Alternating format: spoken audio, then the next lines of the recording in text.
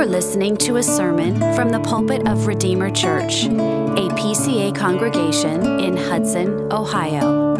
For more information, visit us at redeemerohio.org.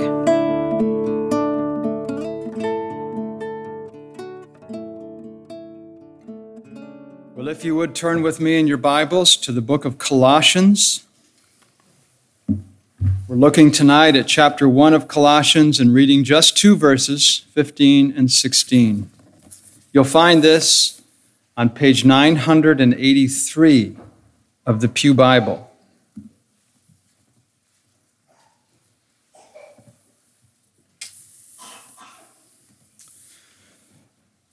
Colossians chapter 1, verses 15 and 16. 16, and it's on page 983 of the Pew Bible. Hear the word of God. He is the image of the invisible God, the firstborn of all creation. For by him all things were created in heaven and on earth, visible and invisible, whether thrones or dominions or rulers or authorities. All things were created through him and for him.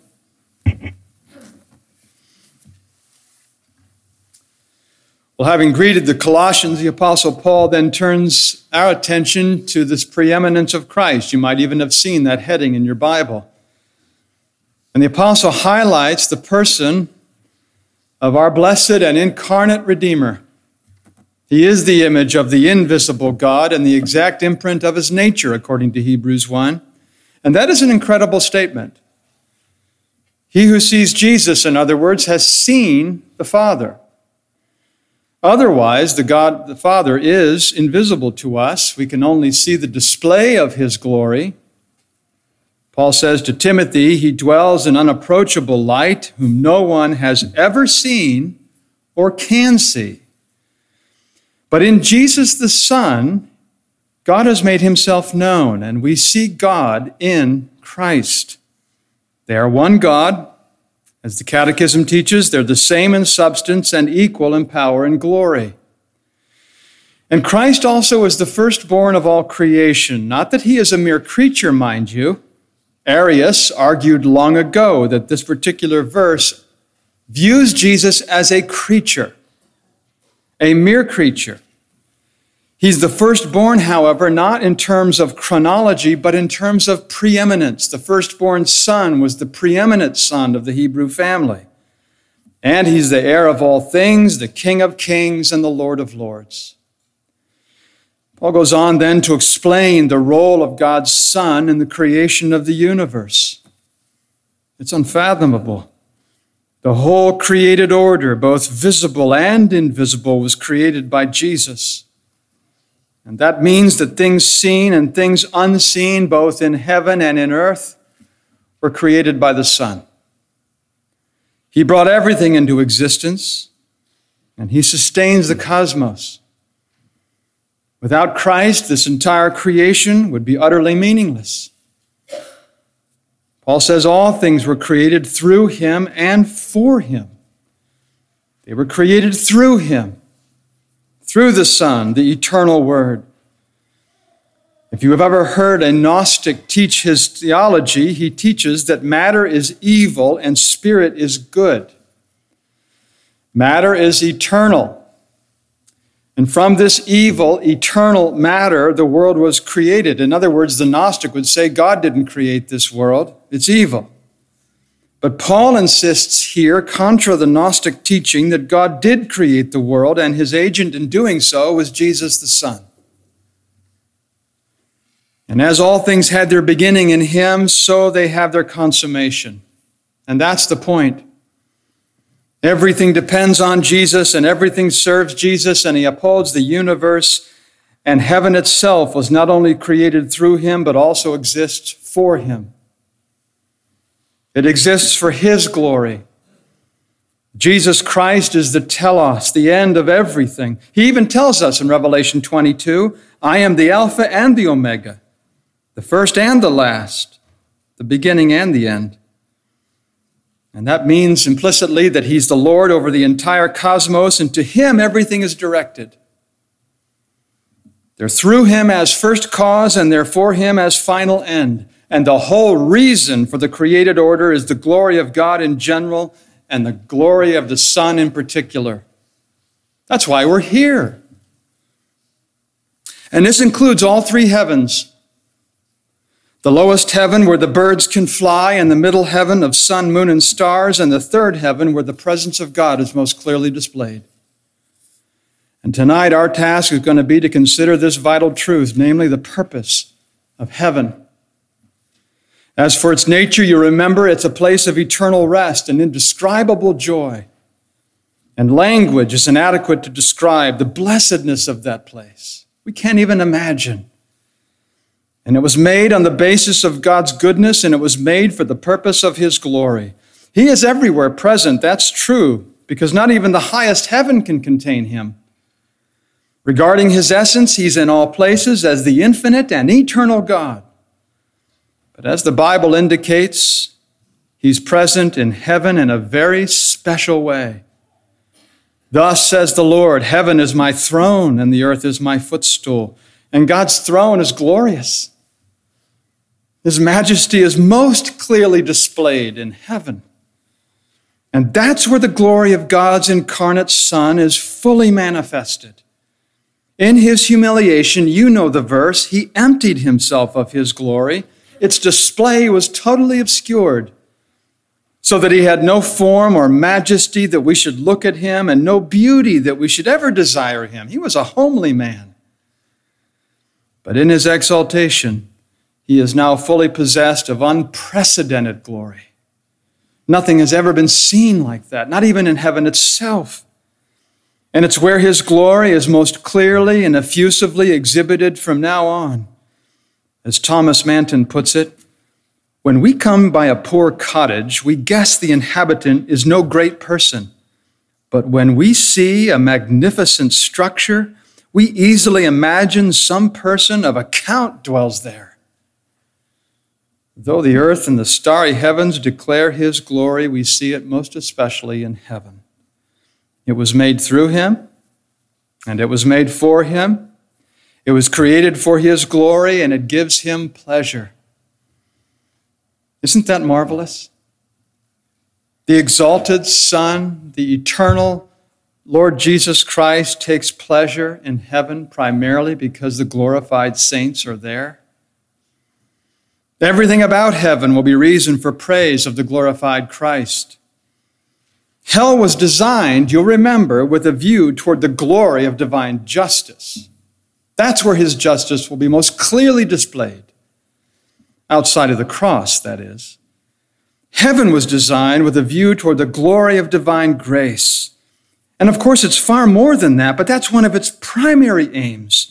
We'll have inexpressible joy in the splendor of all of his glorious attributes. An innumerable company of redeemed will forever praise the glory of his grace. So the purpose of heaven, in particular, as it was of creation in general, is to glorify God. The ultimate end of all things is to serve him and set forth his praise, and that's why God created the universe. Everything he made is for himself. As Solomon tells us in Proverbs 16, the Lord has made everything for its purpose, and its purpose of heaven is to demonstrate all of his infinite perfections, his almighty power, his eternal love, his infinite goodness, his never-ending mercy. And in heaven, these and all of his divine attributes will be wondrously displayed. And we're going to join that chorus of never-ending praise for the glory of his excellency. And Jesus the Son, not only as the agent of creation, but the ultimate goal of it as well, will be the object of our praise. Because from him and through him and to him are all things. To him be glory forever. So that's the purpose. But let me ask this question. Why does heaven, or how does heaven glorify God? How is that done? What are the mechanics? What are the logistics?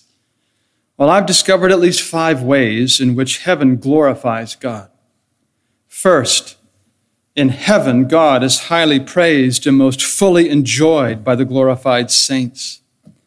Revelation 19 says there's going to be a great multitude that will cry out, "Let us rejoice and exult and give him the glory, for the marriage of the Lamb has come, and his bride has made herself ready." You see, Christ redeemed the church with his own blood, and the marriage arrived. And the wedding song is sung in celebration of the great wedding feast. And so loud is that singing that it's likened in Scripture to a waterfall and thunder.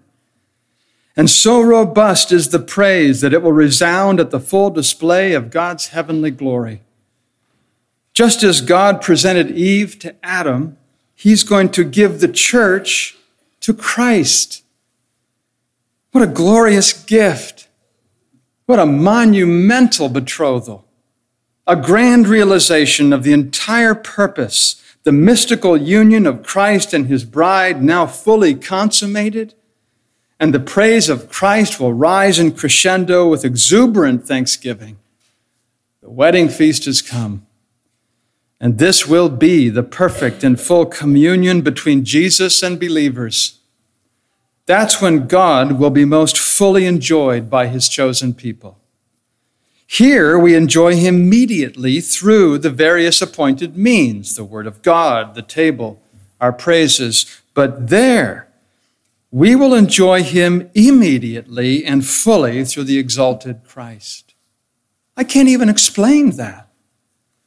We're told that in his presence there is fullness of joy, and at his right hand are pleasures forevermore.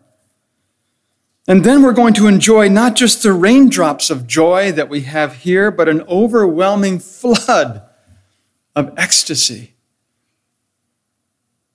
And the great goal of eschatological life will finally be experienced by every saint. And finally, the original purpose of entering God's rest will be fulfilled. And this will magnify his glory, and especially the glory of his grace, as we said. We will rejoice with joy unspeakable at the great wonder of what it took to save sinners. How did God rescue guilty, corrupt people from the wrath that we so richly deserved? How did the bridegroom rescue his beloved bride from the punishment that she had earned and warranted? Oh, how we rejoice in the cross. Without restraint, we're going to sing. We're going to join the living creatures and the elders and the myriads of angels singing that song, "Worthy is the Lamb who was slain, to receive power and wealth and wisdom and might and honor and glory and blessing." As Dennis taught us last night, sevenfold teaches us the fullness of praise and blessing, how complete it will be. And Christ's praise will be high and the saints' enjoyment will be full. It will be glorious. So the first way is that God is highly praised and most fully enjoyed by glorified saints. But the second way is that in heaven, the worship of God and the Lamb will be perfected and most relished. You know something? Our worship on earth is always hindered by the world and the flesh and the devil. Isn't that true? Preachers are imperfect. You know that. Hearers are distracted. Circumstances are often adverse. One time we even canceled worship because of a gas leak. Sirens can be heard routinely on the street behind me. Rain pelts the windows. The AC goes out. The speakers don't work. And to top it off, the world scoffs at us. And the flesh resists this. And the devils are at work right now trying to thwart it. Our hearts are often cold, our minds are dull, and our worship is lethargic. And apart from the intercession of the Lord Jesus Christ, nothing we do here could ever be acceptable in the sight of God. But you know something? In heaven, our worship, it's going to be pure, focused, and without restriction. The four living creatures, we're told, day and night never cease to say, "Holy, holy, holy is the Lord God Almighty, who was and is to come." They are not hindered in the least. Their ongoing worship is pure. And they never cease day and night forever. It's continuous praise. And then we read, the 24 elders cast their crowns before the throne, saying, "Worthy are you, our Lord and God, to receive glory and honor and power, for you created all things, and by your will they existed and were created." Did you notice? No impediments, no fleshly sins to resist. And such is the worship of the triune God in the upper regions of heaven. It's pure, unhindered, never-ending, and immensely glorifying. And the Lord intended it that way. He's worthy of that kind of worship. And it is in and through that worship that we will experience the fullness of joy. That's the second way. The third way is that in heaven, the will of God is performed by the angels and saints with perfection and delight. Isn't that amazing? We're taught to pray, "Your kingdom come, your will be done on earth." How? As it is in heaven. The duty which God requires of man is obedience to his revealed will. That's our duty here and now. We are to obey him in all things perfectly. And God requires of all people personal and perfect conformity to his will. So the standard by which earthly obedience is measured is heavenly obedience. As in heaven, so on earth. The glorified saints and the elect angels are in perfect conformity to God's will. Fallen sinners and condemned devils are never in conformity to his will. Had Adam obeyed and passed the probation, things would have been far different, and the human race would not have fallen into this estate of sin and misery. Sadly, we did. We would have been confirmed in holiness, and we would have been incapable of disobedience. But Adam's sin plunged the entire human race into a severely cursed existence. And so perfect conformity to the will of God in this life is impossible. Impossible. And this is true even of Christians who've been freed from sin's dominion. You know that. Our daily existence is proof of it. We're able to obey God's will, but we're also able to disobey his will. We struggle with the remnants of sin, you and I. Paul speaks of the battle between the flesh and the spirit being a fierce conflict, and if you have not experienced that fierce conflict between the flesh and the spirit, I suggest you search your soul. Because he tells us the desires of the flesh are against the spirit, and the desires of the spirit are against the flesh, for these are opposed to each other. A creature's disobedience is one of the greatest insults to the Almighty. Nowhere is this more evident than in the activity of Satan himself. He hates God. He hates his Christ. He does everything to dishonor them.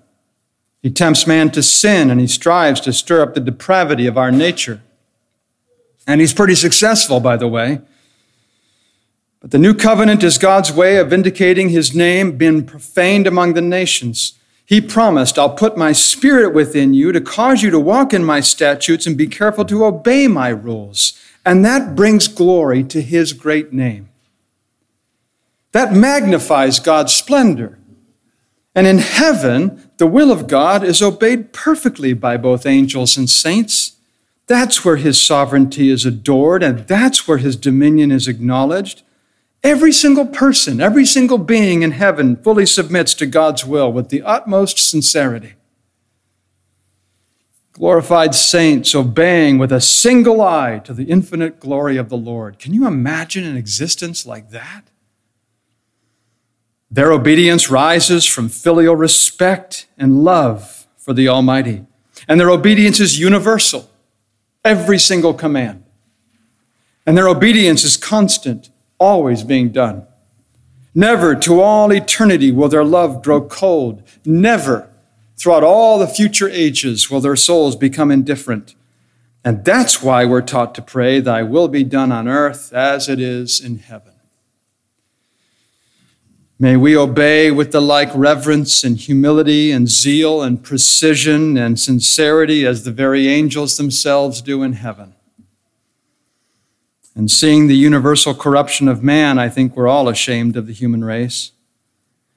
God's name is so little magnified. Our service and our obedience is so pathetic. But not in heaven. When we get to heaven, the glory of God will be highly magnified and perfectly reflected in our obedience. That's the promise. Fourth, heaven is where the people of God are blessed beyond anything we can imagine. That's the fourth way. I heard a voice from heaven, John said, saying, write this, blessed are the dead who die in the Lord from now on. Blessed indeed, says the Spirit, that they may rest from their labors, for their deeds follow them. You see, to die in the Lord means to depart this earth in vital union with Jesus. That's what that means. The believer is spiritually and mystically joined to Christ, and yet truly and really joined to Christ. And as part of Christ's body, we can't go anywhere but where Christ is. We know that while we are at home in the body, we're away from the Lord, and we would rather be away from the body and at home with the Lord. So what the voice was saying is that at death, believers go to heaven. I was just asked this morning at the door, when we die, where does our soul go? Heaven. That's why those who die in the Lord are blessed. God crowns the believer with blessing and bestows on the believer his reward. And as soon as the soul enters heaven, it begins to live fully and gloriously. We see through a glass dimly right now. When you get to heaven, it'll be glorious. It was the reason why Paul was so desirous of departing and being with Christ. There's not only a stop to our sin and misery, but there's the enjoyment of glory. The body rests in its grave as in its bed without pain until the resurrection. And at that resurrection of the body, there is then this consummation of all joy, body and soul reunited for immortality and eternal glory. And that's when you and I are going to live in earnest. This is probation. That's all this is. This is a brief moment, a blip, compared to eternity. I am the resurrection and the life, said Jesus. Whoever believes in me, though he die, he shall always live. Death will have been eradicated, and him that had the power of death destroyed, and never again will the glorified saints ever be threatened or anxious. There is blessing upon blessing.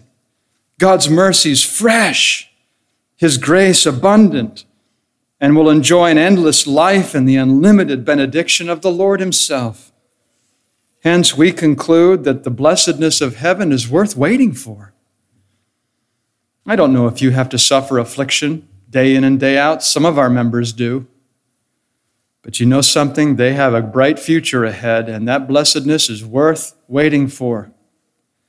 There is rest from our labors. There is peace at all times. There is pleasures forevermore. And any trouble we face in this life is worth enduring for the blessing of heaven. Paul said that when he wrote, this light momentary affliction is preparing for us an eternal weight of glory beyond all comparison. Think of all the trouble that some people go through in this life. Better yet, think of all the trouble that some people outside the church go to enjoy temporal treasure. They travel the world. They expend their energy. They spend their money. What evils and afflictions they will endure to obtain earthly prizes. Our hope is not in the fading trinkets offered by the world around us. We look forward to a better country, a holy and blessed heaven. That's the fourth way. And finally, the fifth way is that there in heaven, the Son of God will be fully and sincerely and clearly and unashamedly adored. The book of Revelation reveals to you and I the intense admiration and worship of Christ. We're told that those 4 living creatures and the 24 elders fell down before the Lamb. And this is what they sang. Worthy are you to take the scroll and open its seals, for you were slain. And by your blood you ransomed people for God from every tribe and language and people and nation. Americans, Japanese, Mexicans, Taiwanese, you name it, people there from every country. And the exalted object of the worship of every single one of them is going to be none other than Christ the Lamb. And the doxology begun by the church will be joined by myriads of angels who will sing, "Worthy is the Lamb who was slain." And those attendants on the throne of God and the ministers that are there and the saints from every country will rejoice. And how you and I are going to exalt and celebrate the glory and merit of our Savior, because he's worthy. He is worthy. When that innumerable company is finally assembled around that heavenly throne, and we're singing those praises to the risen and exalted Christ, then everything will be completed, and the ultimate purpose of heaven will finally be achieved. God the Son will be fully glorified. So that's the purpose. God is highly praised and fully enjoyed there. Worship is perfected and deeply relished there. God's will is performed with delight there. And God's people are thoroughly blessed there, and the Son of God is fully and sincerely adored there. And therefore we who trust in Christ will be able to glorify and enjoy him forever. And all we can say is, oh, the depth of the riches and wisdom and knowledge of God. How unsearchable are his judgments, and how inscrutable his ways. May that be an encouragement to every child of God this evening. Amen. Let's pray together. Our Father in heaven, what a wonderful thing it is to consider your heaven. And we recognize that it's based upon your goodness, and it is created for your glory. And we look forward to that day when all of your children are gathered around your throne, and we can worship the Lamb who was slain without hindrance, with fullness of joy. Until that time, we pray that you'll keep us, sustain us, and help us to praise in the best way that we can. For we ask it in Jesus' name. Amen. Thank you for listening. For more information or to connect with us, visit us at redeemerohio.org.